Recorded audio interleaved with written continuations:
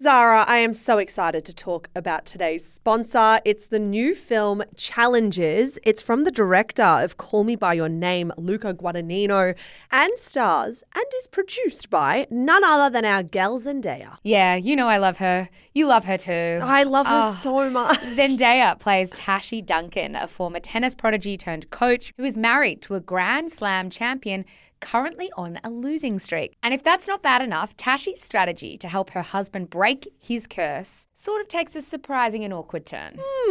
Awkward indeed, because now he must face off against his former best friend and Tashi's ex-boyfriend, Patrick.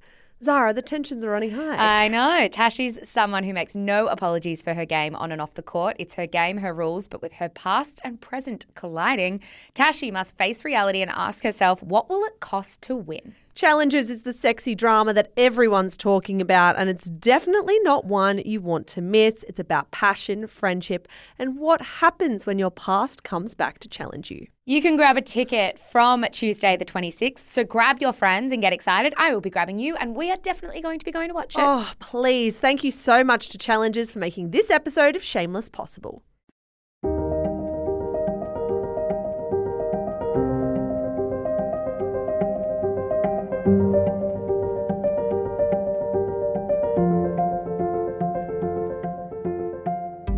Heath Ledger was 17 when he left his hometown in Perth and travelled across the country to Sydney.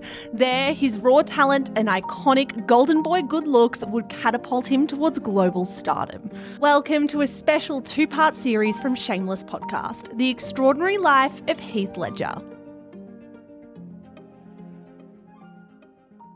Mish, we are back with a special two-part series, and I have a real soft spot for this one. I do kind of imagine that this one will be quite popular amongst our demographic and our listenership because Heath Ledger is a huge icon for people our age, but so many of us don't know much about his life because I think maybe one of our most stark memories is his death. Yeah, absolutely. I mean, we've been wanting to cover Australian stories as well as global celebrity stories, and I think Heath Ledger stands out in the minds of so many. I think we want to put on the record very, very early that this will be a compassionate look back on Heath's life. We are not here to have a salacious look back on one of our most iconic Australian actors. If anything, we want to tell you the story of Heath because speaking from personal experience, he died in 2008, so I would have been, 14 years old? 14, is that right? yeah. 14 years old. I feel like I didn't have time to properly know or get an understanding of who he was as a person. The thing that stands out to me is his tragic passing. And if we want to do anything with this Scandal series, it's to actually look back at his life and look back at why he was the icon he was. Yeah, exactly, because I do feel, having gone back through this research, that there was just so much I didn't know about Heath. I mean, of course, I was a crazy fan of 10 Things I Hate About You. So I knew what he was like on screen, but off screen I had very, very little idea. We also should put on the record as well before we start, Mish, that Shameless Media has made a donation to Beyond Blue, one of our favourite charities that helps everyone in Australia achieve their best possible mental health, whatever their age and wherever they live. Yeah, please visit beyondblue.org.au if you would like to check out their great work. Okay, Zara, we are going to rewind back. We are heading to Heath Ledger's childhood. Should we do it? Yeah, let's go to Perth. All right, Mish. So Heath Ledger grew up in Perth in Western Australia. I feel like he was very proud of that sort of Perth origin and made it very known. I feel like that is one of the core facts I know about Heath Ledger. Yeah, it adds up, doesn't it? Because you think about Heath Ledger and you see this golden, tanned Aussie boy, and that beachy WA vibe is certainly him to a T. Yeah, exactly. So he grew up there with his mum and his dad and his older sister, Kate. In an interview with Rolling Stone he did years after he became famous, he called Perth the most isolated city in the world, which is funny. I mean, it is pretty isolated in Australia. We know that. It is one of the most beautiful cities that we have, hands down. But it is almost like one of those cities that has a very small town mentality. Yeah, well, shout out to all of our WA listeners and our Perth listeners. a lot of people do joke that Perth could be its own country. Like maybe they do want to leave the rest of Australia, but that's true. It is a little bit isolated. He said that he grew up with, and I quote, solid middle-class parents. So his dad, Kim, designed race cars and his mum was a homemaker. He said he didn't really grow up with much money or movies or around art. He really grew up as kind of like a very down-to-earth kid, it sounds like. Yeah, very much so. When he was 11, his parents actually divorced, and he has said that the divorce opened him to very deep, very complex emotions. Speaking to Vanity Fair, he once said, "The point I got to very quickly after my parents' divorce was to realize they were just humans. It wasn't the death of something, but the birth of something else. What I've always looked for is redirection of energy and emotion. Maybe the thrust of that started there." Yeah, it really does feel like he kind of happened upon the arts and his own emotions around this time. He said, "I'm sure there was like 1 week where they didn't speak to each other, but otherwise they all still got along, continuing to share family dinners and trips away." So both of his parents remarried and they both had children with other partners, bit of a Brady Bunch situation. And I think this kind of sparked within him a lone wolf mentality or a real sense of independence in that his parents split, his family was divided, and he found complete solace in himself and in being by himself. He also said, "I enjoyed being at one house for 3 weeks, then going, okay, right, I'm off. It set me up for this bohemian life I've been leading. I feel like I've been traveling with the same bag since I was 11. How interesting. I mean, it very much does feel like the birth of this kind of free spirit within him that we knew he definitely grew into as he got a bit older.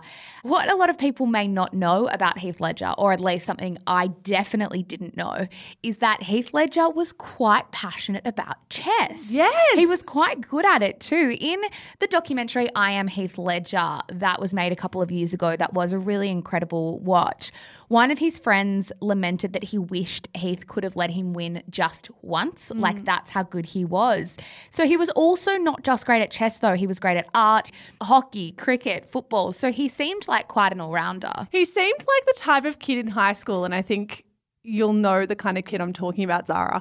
That one who is just naturally gifted, like can pick up a hockey stick and naturally be great at it, naturally good looking, can go into art class and suddenly whip out the best painting of the entire group. Like that person who just is born with incredible talent. Bit of Troy Bolton about him, both art and sport. His dad has actually said before that he thought that he was going to play hockey for the Olympics, or at the very least be some kind of professional driver, because Bit of Cody Simpson about this. There's a lot going on here, because he was really also very much exposed to go-kart racing and things like that over in Perth. So lots of hobbies. He very much seemed like a hobby kind of guy. Yeah, absolutely. And I think that's what I really loved about the I Am Heath Ledger doco. You get such an insight into who he was growing up around his family, and it really seemed like he was just this free-ranging creative. He constantly was a bundle of energy and ready to funnel that energy into whatever project took his fancy next. Yeah, and there was something quite untraditional about the way that he wanted to go about things. In the documentary, his dad, Kim, actually said that Heath already had this vision of where he was going to be, and this is his quote.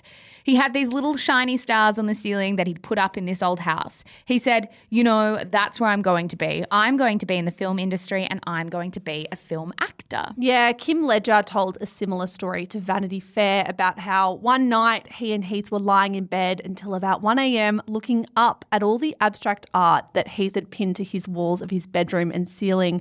And they spoke about his dreams for about half an hour. He said that he told Heath to go to sleep because he had school in the morning. And Heath replied, "Well, Dad, you're going to have to get used to this because this is what I'm going to be. I'm going to be very good at it and I'm really going to enjoy it." Big dreamer, it seems, at least according to his family. His mum also talked about how Heath used to follow his sister Kate, his older sister Kate, to all the productions that she was in at school, which is just like such a younger sibling thing to do, to see, you know, your older sibling doing something and think, I'm going to do that and I'm going to do it better. Kate told the documentary makers that Heath was in the front row of a production that she was in at school, wide-eyed, and was saying, that's what I want to do. I can't wait until I do that.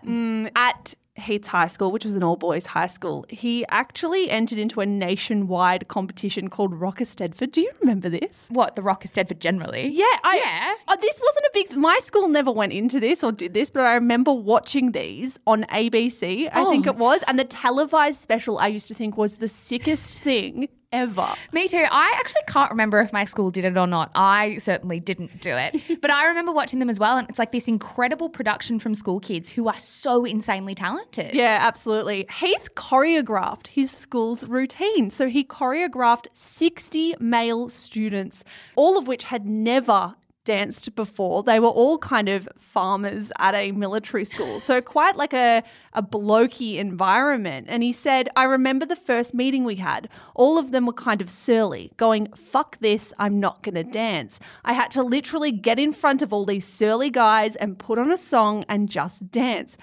They went on to win that competition. It's so interesting with Heath, and I think one of the things that I've loved learning the most in doing this research is how from the youngest age he had a very seemingly healthy relationship with masculinity. And you see this throughout his career, but he did not feel like he needed to submit to any tropes that kind of made up that toxic masculinity vortex, I guess. He was from the earliest of age being like, I'm going to do what I'm going to do, and I don't care if people might brand me a certain way at this age because of it. He couldn't give a fuck, and I think this is where the magic of Heath Ledger lies. He's so cool because he doesn't give a fuck. Like, he just wants to do what he wants to do.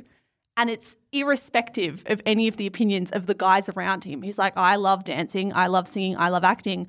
Why wouldn't I do that? Which is just a blast of fresh air. Especially how many years ago, 20, 25, 30 years ago, I just made up a bunch of years because I'm not entirely sure. His sister Kate was actually moving towards an acting career too, Mish. So Heath met with her agent and walked out with an audition. He seemed to get these kinds of things pretty easily. He was clearly able to charm and impress the right kinds of people. Yeah, well, he got his first acting job at the tender age of 17. This was in a 1996 ABC TV series called Sweat. And we need to talk about the fact he had never done an acting lesson. He landed an ABC TV series off the back of just having a knack for acting. So Heath's dad actually said that Heath had a choice between playing a swimmer or a queer cyclist. And Kim Ledger said, I was thinking to myself, yeah, he'll choose a swimmer. I used to be a swimmer when I was younger. This will be great. But then he told me he chose the gay role. I went, oh God, well, okay. He did it because it was the more challenging role. He wasn't fazed by any perceptions others would have of him for playing a gay character. I think you have to remember the context with which these quotes are being said and when these decisions were being made. This was about the late 90s. It was more than 20 years ago. A lot has changed since then, but they were in a very different time. Yeah, and it's a young guy making these decisions. Again, he was only 17 when he took this role. That isn't to say that it all went smoothly, though. So he did get the role. That was very successful, but he wasn't exactly pleased with what he saw on screen. So he did tell Rolling Stone of watching that first episode, I was crap. He said how he was literally burying his face in his hands because he thought it was over. He said, this is the end. It hasn't even begun. What I love most about these quotes is he also asked his mum how she felt about it. He said, am I a good actor? Am I terrible? Am I just not good at this after all? And rather than reassure him, she said, well, it's okay. And I love mums for that reason because it's like they'll never just like pointlessly inflate your ego if perhaps they don't think you need it. Yeah, it's refreshing and it's really likable. He went on to say, she didn't even bother with, no, honey, you were great. I'm so proud of you. No one else around you except your mum is going to tell you that you suck. She straight up told me there are other things to do in life. He later hinted that this moment really changed the course of his career and it forced him to try harder and do better. Unsurprising, he, again, hadn't had a single acting class. He wasn't going to be the best in the world, but thank God he had a mum who could tell him that straight. I think there was something quite humbling about this for him because he said, I think that's the problem with a lot of actors in the industry. We all just think we're brilliant, you know, and 98% of us are crap. And we've got to realise that before we improve. Now, halfway through year 11 at the age of 17, Heath decided that he was going to leave home and just travel across Australia. In the I Am Heath Ledger documentary, his mum described parenting Heath at this time as trying to settle a wild stallion. She said, "You might as well make a friend of them and support them as best you can and love them, and let's hope that everything turns out." I really loved this insight because I thought, what do you do with a kid like that? My mum would have had a heart attack if I wanted to pack up my stuff and travel halfway across the country at 17. Yeah, you've got to have a certain kind of parent who would let their child explore life in this way. So many parents would kind of close their arms around their kid and say, no, you're not going, you're only in year 11. But Heath's parents clearly said, okay, if this is what you need to do to find yourself, go out and do it. So on the day that his best friend Trevor finished high school, Heath turned to him and said, let's go to Sydney. He borrowed some petrol money from his parents. I think he had less than $1 in his bank account, 69 cents in his bank account. And they just went across the country. Yeah, a really refreshing story in a sense that I don't think you get a kid or a human like Heath Ledger without parents that clearly encourage and nurture. I mean, it's that age-old conversation of, is it nurture or nature? Is it how they're born or is it how they're raised? But clearly in the case of Heath Ledger, it's got to be a bit of both. Like, to have parents that feel confident enough to say, yes, I trust you and yes, go, is pretty empowering for a teenager. So Trevor and Heath travelled to Bondi, and when they got to Sydney, Heath actually auditioned and interviewed for a few roles. Before long, this seems to be the theme of Heath Ledger, before long he got a lead role in an American TV show called Raw, in which he played a really young prince. And so suddenly he was getting paid okay money and he had a bit of name for himself in the industry. Already, like, it's just wild. And perhaps the biggest thing to come from his time on Raw was actually the relationships that he made on set, most notably with his co-star American actress Lisa Zane. Lisa was a lot older than Heath. She was 36 and he was only 18 when they began dating. Yeah, so they were starring together on this television show. They started dating soon after they met, and she was an actor who had made something of her career by the time that she had met Heath. She had minor roles in shows like ER and roles in a string of indie or small films like Bad Influence and Heart of Dixie. So they fell in love on set, and Heath actually followed her to Los Angeles after shooting ended. And I think this was quite a formative relationship for Heath Ledger, Mish, because she was the one who could kind of safely introduce him to LA, which seems like quite a big and scary city for a teenager who's trying to crack into Hollywood. Yeah, and I know that some listeners might be thinking, what was the dynamic like? Yeah. She's twice his age. He's just a teenager. She's in her mid to late 30s. We must say, we looked into this. We tried to find if there was anything awry in this relationship, but even Heath's family have nothing but good things to say about Lisa Zane in that documentary. It sounds like she was a really good partner to him during this time and that he learnt and grew a lot when he was with her. He also documented a lot of this relationship that you can look back on. He had a handheld camera and developed this really intense interest in documenting things, in taking photos and taking film. And it's interesting to look back on that footage because they just really look like a young couple that's in love and very creative and very artsy. Yeah, so Heath is in Hollywood at just the tender age of 18, and we are going to hear all about how he cracked Hollywood after the break. Zara, I think it's a pretty fair assumption to say no one likes having to deal with chapped lips, right? Absolutely. We all experience dry lips from time to time, especially in the colder months. What we have both been loving lately is Carmex Lip Balm, specifically their new range, Carmex Naturally. Carmex Naturally is a new and game-changing range that is natural certified lip balm derived from 93% natural ingredients. It's fast-acting, long-lasting, and ensures the ultimate application. Carmex Naturally is also clinically proven to provide visible results after just one application and to increase moisture levels of the lips by up to 200%.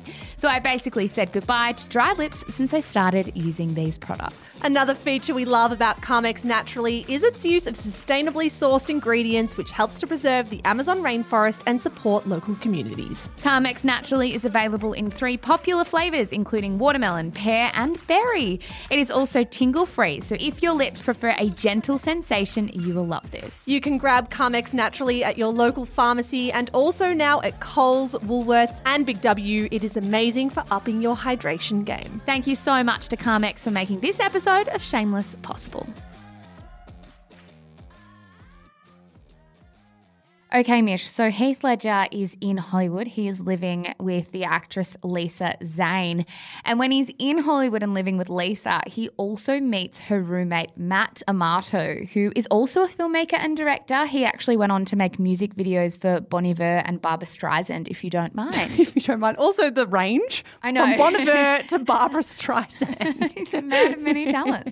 Back in 1998, the day after Heath moved in, Matt changed Heath's life. He handed him a script that his friend had just written, and the film was called 10 Things I Hate About You. Yeah, so looking back on that moment, Matt said that Heath came to him after reading the script and said that he really liked the role of Patrick, which was the lead role. And so Heath went to audition for the film, and lo and behold, as we know now, he got that role. And it was at that moment Matt said that he realised Heath was quite different because, as we said at the start, he had this insane ability to enter auditions and walk out with the part, which is not to say he didn't work for any of this. Like, No. it's not luck, but it's an incredible ability to impress people quickly. He had this unquantifiable magic to him that clearly allured people. He would walk into a room and people would just find themselves captivated by him. And I think it's hard to pin that down, but it's absolutely something that was true of Heath Ledger and his life. Heath actually thought he had bombed the audition for 10 Things I Hate About You, but the director of the film, Gil Hunger, told the New York Times that actually couldn't be further from the truth. Gil said, Heath walked in and I thought to myself, if this guy can read, I'm going to cast him. There was an energy to him, a sexuality that was palpable. When Heath was done, literally with the first page, I said, okay, you can put down the script. You're going great. I want to do a little improv with you. I just wanted to see how fast his mind would adapt comedically. After 25 seconds, I said, okay, fantastic. But I could tell he was nervous that he blew it because the audition was so quick. And I said, no, you're a very talented guy and I really appreciated you coming. The instant the door closed, I turned to the women in the room and said, ladies, I have never wanted to sleep with a man, but if I had to sleep with a man, that would be the man. Please cast him immediately. I love that quote so much. I think it speaks so much to exactly, I guess, what we were trying to explain just before. Heath's big break did seem to coincide with his breakup from Lisa Zane. And just like that, after only about 18 months in the industry, Heath Ledger was the lead in one of the biggest films of 1999. Yeah. 10 Things I Hate About You made $11.2 million at the box office. Heath was only paid, I say only, but in Hollywood terms, not a heap. He was paid about $100,000 for his performance, according to the New York Times. And the film made instant stars out of him, Julia Stiles, and Joseph Gordon-Levitt. Yeah, I can't believe how relevant this film still is today. I watched this year because it is such like a nostalgic 90s classic to me. There's no other film that really has this air of 90s nostalgia. Yeah, absolutely. There is something about this movie. It is just like a timeless charm that people will keep coming back to. Much later, one of the screenwriters told the New York Times there was such a big teen movie explosion at the time. We were young writers who had never sold a script before, and it was very unusual you could get your first script made, let alone greenlit, 6 months after it was optioned. It had this feeling of all-round firsts. That quote I wanted to include because I think there was something about this movie where the ball was rolling from the start. Like you had screenwriters who had never had something greenlit before. You'd had actors who weren't stars. But everyone came together and created magic very seamlessly. Feels very much like a very potent sense of youthful naivety, like really great naivety where no one really knows the industry, so they have a crack anyway, and it happens to come off because they just kind of seize the opportunity with both hands. It's also really lovely to know that Heath's co-stars absolutely adored him. One of his supporting actresses in that film, Gabrielle Union, now a very well-known name as well, said this. She said, Heath had the ability to look at you and make you feel like Princess Diana. In a very crowded Hollywood landscape, he could make you feel special and seen. That's a pretty special gift, and I don't think it's talked about enough. That is a lovely quote. To this day, his co-star David Krumholtz said that he still prefers prefers to think of Heath as the 20-year-old kid, and this is a quote, doing his first American lead with a big, giant Cheshire grin smile on his face, taking charge as the leader of the group like any good ensemble leader should. Yeah. So no real sense of nerves here, I don't think. Like, it's not like he's walking into these film sets and sort of stepping back and letting other people take charge. There is an inherent confidence, right? Yeah, absolutely. Just like his co-stars, the media and the public fell in love with Heath pretty instantaneously. He really did come across as this endearing guy from a small town who didn't have a big head. Small town by the name of Perth. Small town. But didn't have a big head like so many other Hollywood actors that we see. And if anything, he kind of felt like a refreshing twist on what we're used to in Hollywood. There was very little bravado, very little materialism coming out of Heath. One interview with E! Entertainment from 1999 was actually filmed in a dog park where Heath was just sitting on the grass and playing with his dog, Bint. He said, "I'm from a small town called Perth, which is in Western Australia, one of the most isolated towns on earth. It's a lot different. It's a lot faster over here, but I'm keeping up. I'm running with it." Yeah, as we know, Heath was deeply artistic, and I think this meant that he wanted to rebel very much against being typecast as this teen heartthrob. I mean, after 10 Things I Hate About You, he was offered teen movie after teen movie and he turned them all down. He told Vanity Fair, "I want to keep that all my life, the choice to say no. I'm in control of my life, not anyone in Hollywood." He went on to say, "I only do this because I'm having fun. The day I stop having fun, I will just walk away. I wasn't going to have fun doing a teen movie again. I don't want to do this for the rest of my life. I don't even want to spend the rest of my youth doing this in this industry. There is so much more I want to discover." I read that quote and I think, gosh, that's someone who kind of knows who they are and what they want at a pretty young age.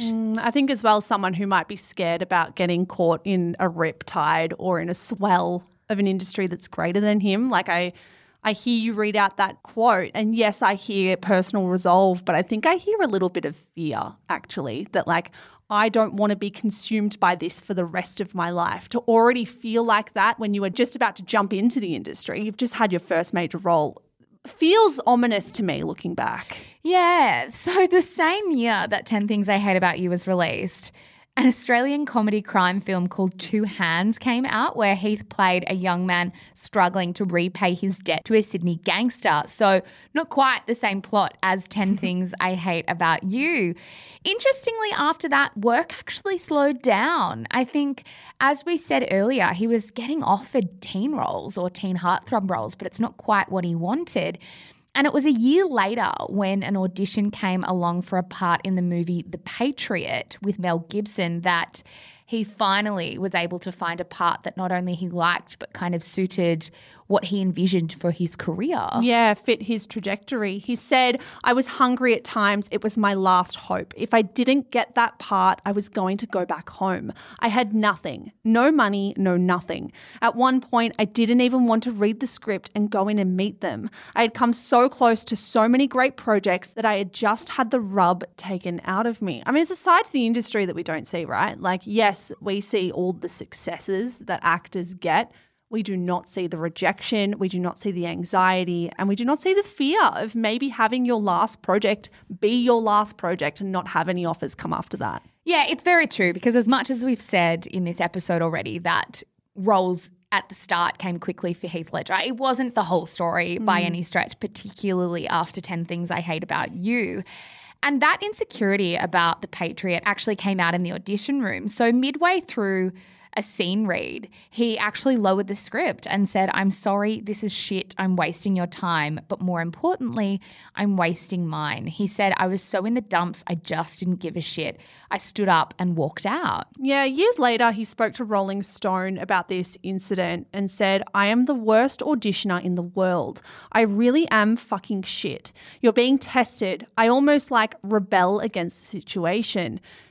He seems to be struggling so deeply with confidence at this point in his life that he's almost self-destructive. Like he doesn't even want to give himself the opportunity to pass or fail. Instead, he just wants to scrap the whole thing and walk out of the room. And I think that certainly speaks to a side of Heath Ledger that maybe we didn't see. We saw this golden boy in films, but we didn't see the young man who was struggling and trying to figure out if this was his talent and if he was good enough. Yeah, I think there was a severe lack of confidence that we never really saw. And also, how were we going to see it? Like, beyond having quotes like this, it was a very, very different time of celebrity. And I think you're absolutely right. I think it was a kind of imposter syndrome, but that did actually breed self-destructive behaviour when it came to auditioning, because he just thought, if I can't do it, why am I here? But despite all of that, he got the role. And looking back on that moment, Mel Gibson said that this role in The Patriot was actually between Heath and another actor. And the way that Mel Gibson tells the story is it very much sounds like Heath's painful self-awareness was what endeared the director to him. He said, Heath possesses an unlikely combination. He has incredible presence, yet he has no fucking pretensions. He is much more grounded than I was at that age when it all started happening for me. I think he'll handle it better than I did. Yeah, again, in this casting process, Heath had an effect on all of the women in the room. And I'm sure any queer men that happened to be there as well. The movie director said that while Heath did blow that first audition, it was pretty terrible. When he walked in the room, everyone immediately paid attention to him. He could captivate everyone. The director said every one of those women came into my office and said, please cast Heath. They were all in love with him. Were you in love with Heath at this stage in his career? No, I think what's interesting about my relationship with the celebrity of Heath Ledger is I didn't really have one. I think it was one of those things where it was after he died that I really understood him a bit more and kind of, with hindsight, went back and fell in love, if that makes a bit more sense. Yeah, I think anyone who watches 10 Things I Hate About You in particular, I haven't seen The Patriot, but 10 Things I Hate About You, it's almost hard not to fall in love with him, no matter what point in your life you stumble upon that film. Yeah, it was released in 1999 and I was about 5 years old then, so I didn't watch it as it came out. According to Heath's best friend Trevor, the one that we mentioned earlier in the episode who jumped in a car with Heath and travelled from Perth to Sydney, Mel Gibson really took Heath under his wing. He said Mel taught him how to come in and out of character. Mel was the first teacher he really had. There is really sweet footage in the documentary of Trevor and Heath sitting on Mel Gibson's private jet cruising back into LA after filming The Patriot and just looking around and shaking their heads and marveling at where they'd landed themselves. Yeah, the friendship between Heath and Trevor is a really beautiful and also fascinating one. Trevor is in so much of the footage of Heath's life because Heath had his best friend come along for the ride with him. He wanted Trevor there. He wanted him on set. He wanted him as a support person throughout Heath's ebbs and flows of his career. In that documentary that we keep touching on, Trevor says that being cast in The Patriot was really terrifying for Heath. He said it was a huge production. It was a little terrifying to be in another city with no friends, just sitting there on your own. It's a lonely life. That's why he took me to most places, because it was just us. We felt at home together. Why do I feel like I'm going to cry as soon as I read that out? I love friendships, especially young male friendships that are really sweet and very, very lovely. And so Heath continued to appear in major blockbusters like A Knight's Tale, which was a comedy where he played a peasant trying to make it as a knight set to rock and roll music, as you do. So at this point in his life, he is getting more and more famous. His face is literally lit up on giant billboards in major cities, and he's starting to grapple with this profound level of fame that he has achieved incredibly quickly. Everyone from movie directors to moviegoers adore him, which would work very well if Heath Ledger was the kind of guy that enjoyed fame or enjoyed having his ego stroked, but it did seem like something he very much started to struggle with. Yeah, it was almost the opposite. You would hope that if someone's in this situation, that is an energy source that they thrive off. But I think for Heath Ledger, he found it very, very difficult to reckon with that level of adoration and that level of platforming, I guess. The writer and director of A Knight's Tale contributed to that. He said once every 50 years, a guy like Heath comes along. For his age, Heath has an incredible manliness about him. Yeah, it's this fixation on him being this... One in a million, but also this stereotypical masculine heartthrob, which again, he's put on the record that he was trying desperately to push back against. I mean, it is so clear in this documentary and through so many of the interviews that you read with Heath Ledger that there was a real sensitivity to him, that as much as the world tried to speak of him as this sort of like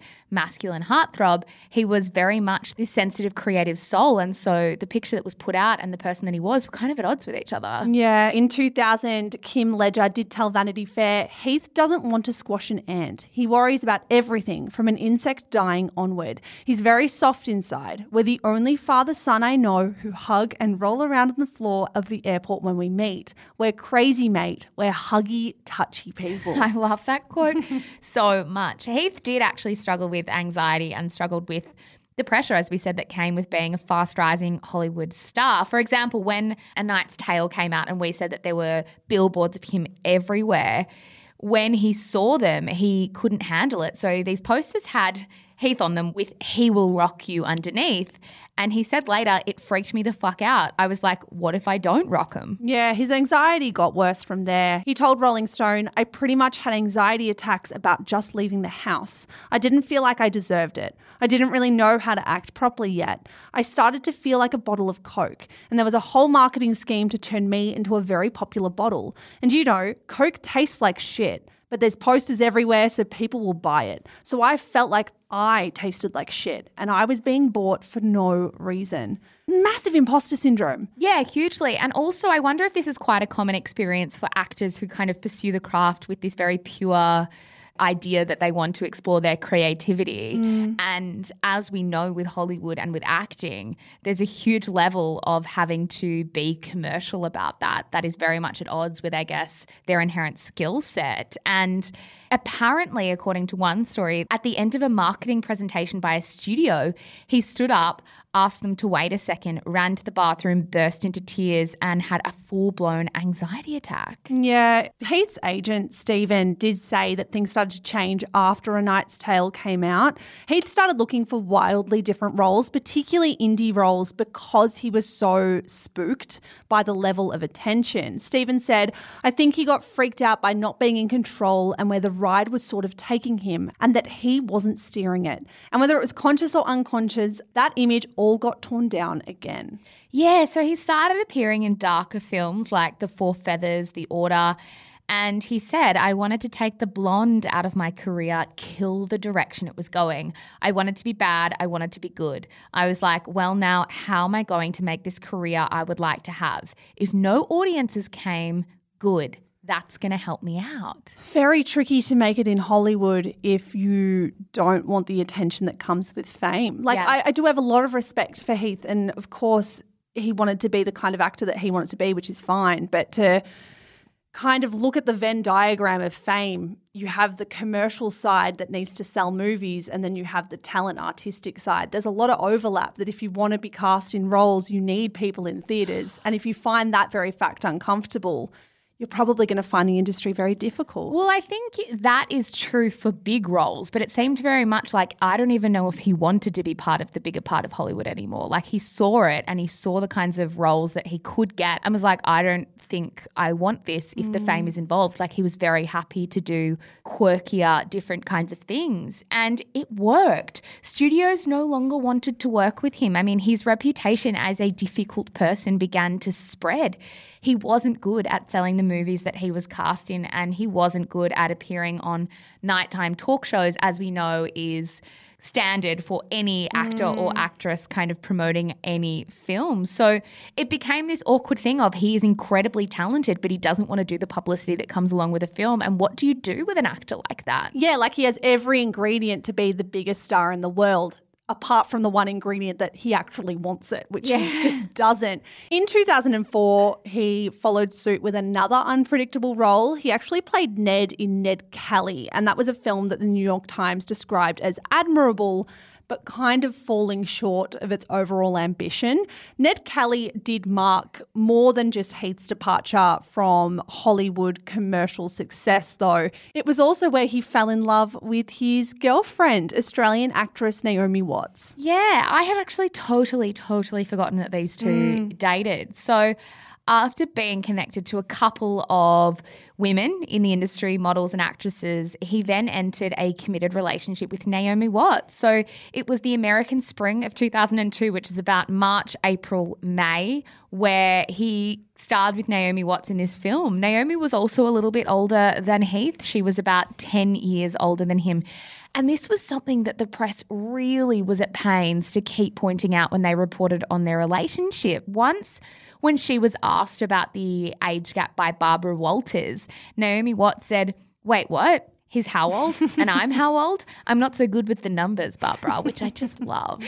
Naomi said that she was captivated by Heath from their very first scene together on Ned Kelly. She told Parade magazine it was just something deep in his eyes. You could look into them and they would tell 1,000 stories in one glance. There was a wonderful mixture of power and fragility at work in everything he did, which just pulls you in. His strength didn't scare you, it intrigued you, and his fragility touched you. What a lovely quote. I mean, there are some incredible quotes from people in his life about Heath, and I loved this one almost as much as all the others. At first, they tried to keep their romance a secret, apparently with the help of none other than Orlando Bloom, who actually also starred with them in Ned Kelly. So after shooting Ned Kelly, Heath and Naomi returned to LA, and Orlando Bloom would reportedly arrive at nightclubs with Heath as a kind of decoy so that paparazzi wouldn't know that he was going in to meet Naomi in the VIP room. What a random story. Like Orlando Bloom just happens to pop up and play a role. The couple did eventually make their relationship public in October of 2002. They were at the premiere of Naomi Watts' new movie, The Ring, and they walked the red carpet together arm in arm. Yeah, and then they moved in together. So not just a casual fling by any stretch. Naomi told the press that she loved Heath's sense of humour and down-to-earth nature. She said, "I hate guys who try too hard with perfect hair, perfect bodies, perfect muscles that line up neatly. Vanity is a big turnoff. Girls can get away with that sort of self-possession, but I don't think guys can. I like the just rolled out of bed, just happened to look great kind of guy." I mean, Don't we all? I'm like, not asking for much, Naomi. Just be flawless with zero effort. Thank you. They did date for 2 years, these two, and they appeared to be pretty serious about each other. At the beginning of 2004, the Sydney Morning Herald reported that they were using their summer to house hunt for a $5 million place in Sydney's eastern suburbs. Now, a bit of an age check, Heath was 25 at this point, Naomi was 35. And while they were very, very serious about each other, the age gap probably started to show around this time. Yeah, exactly. Later that year, Naomi reportedly broke up with Heath because, unlike her, he wasn't ready for marriage and children, and it is a really hard age gap to navigate. Naomi, as we said, was 35, had been really public about wanting to have kids. She told W Magazine that she had been dying for it since she was 19, but that she hadn't met the right man. And according to a biography of Heath's life by Janet Fife Yeomans, Naomi actually moved her belongings and her dog out of Heath's home in early 2004. Yeah, Naomi Watts' publicist did officially confirm the split in May 2004, but the pair always remained amicable. They remained really glowing about each other. Naomi is in the documentary about Heath's life, and I think, again, it is such a testament to the person he was that ex-girlfriends will have nothing but great things to say about him. Yeah, reflecting on his impact on her life, she said, "He was a very special soul and made a great impact on my life." Now, it wasn't long after this breakup that Heath was actually spotted with another co-star, and that person was Michelle Williams. They met on Brokeback Mountain, Mish. Yeah, we are going to hear all about the story of Michelle Williams and Heath Ledger on next week's episode of Shameless, and of course that film that changed everything, Brokeback Mountain. But that is all we have time for today, Zara. God, I wish I could meet him. He sounds just electric. Yeah, absolutely. And I honestly cannot wait to deep dive into the relationship between he and Michelle Williams, because that seemed incredibly special too. So guys, thank you so much for listening and for supporting the show. If you want to support us an extra little bit, you can click follow on Spotify and subscribe on Apple Podcasts, and come check us out on Instagram. We are at Shameless Podcast. As always, we will have some throwback photos from this time to kind of get the nostalgia going. Yeah, and a huge shout out to our researcher, Justine Landis-Hanley. She researched this episode along with our help, Zara, and we are, as always, super grateful for her work. Yeah, absolutely. Guys, we'll be back in your ears on Thursday for another wrap in the week that was in pop culture. Bye. Bye.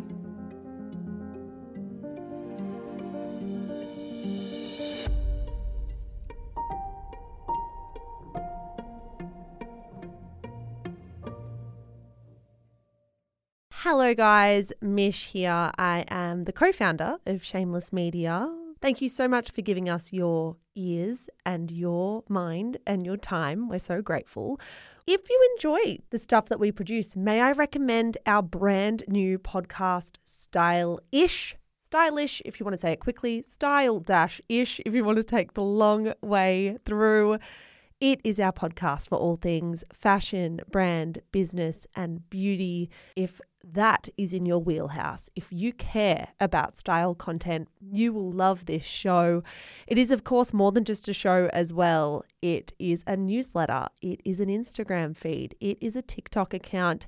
There is so much good stuff going out on Stylish every single day, starting now. So in your favorite app, search for Style-ish. Give it a listen, give it a follow. We are an independent media company and we would be so, so grateful for all your support. That's all from me, guys. Check out Stylish and have a good one.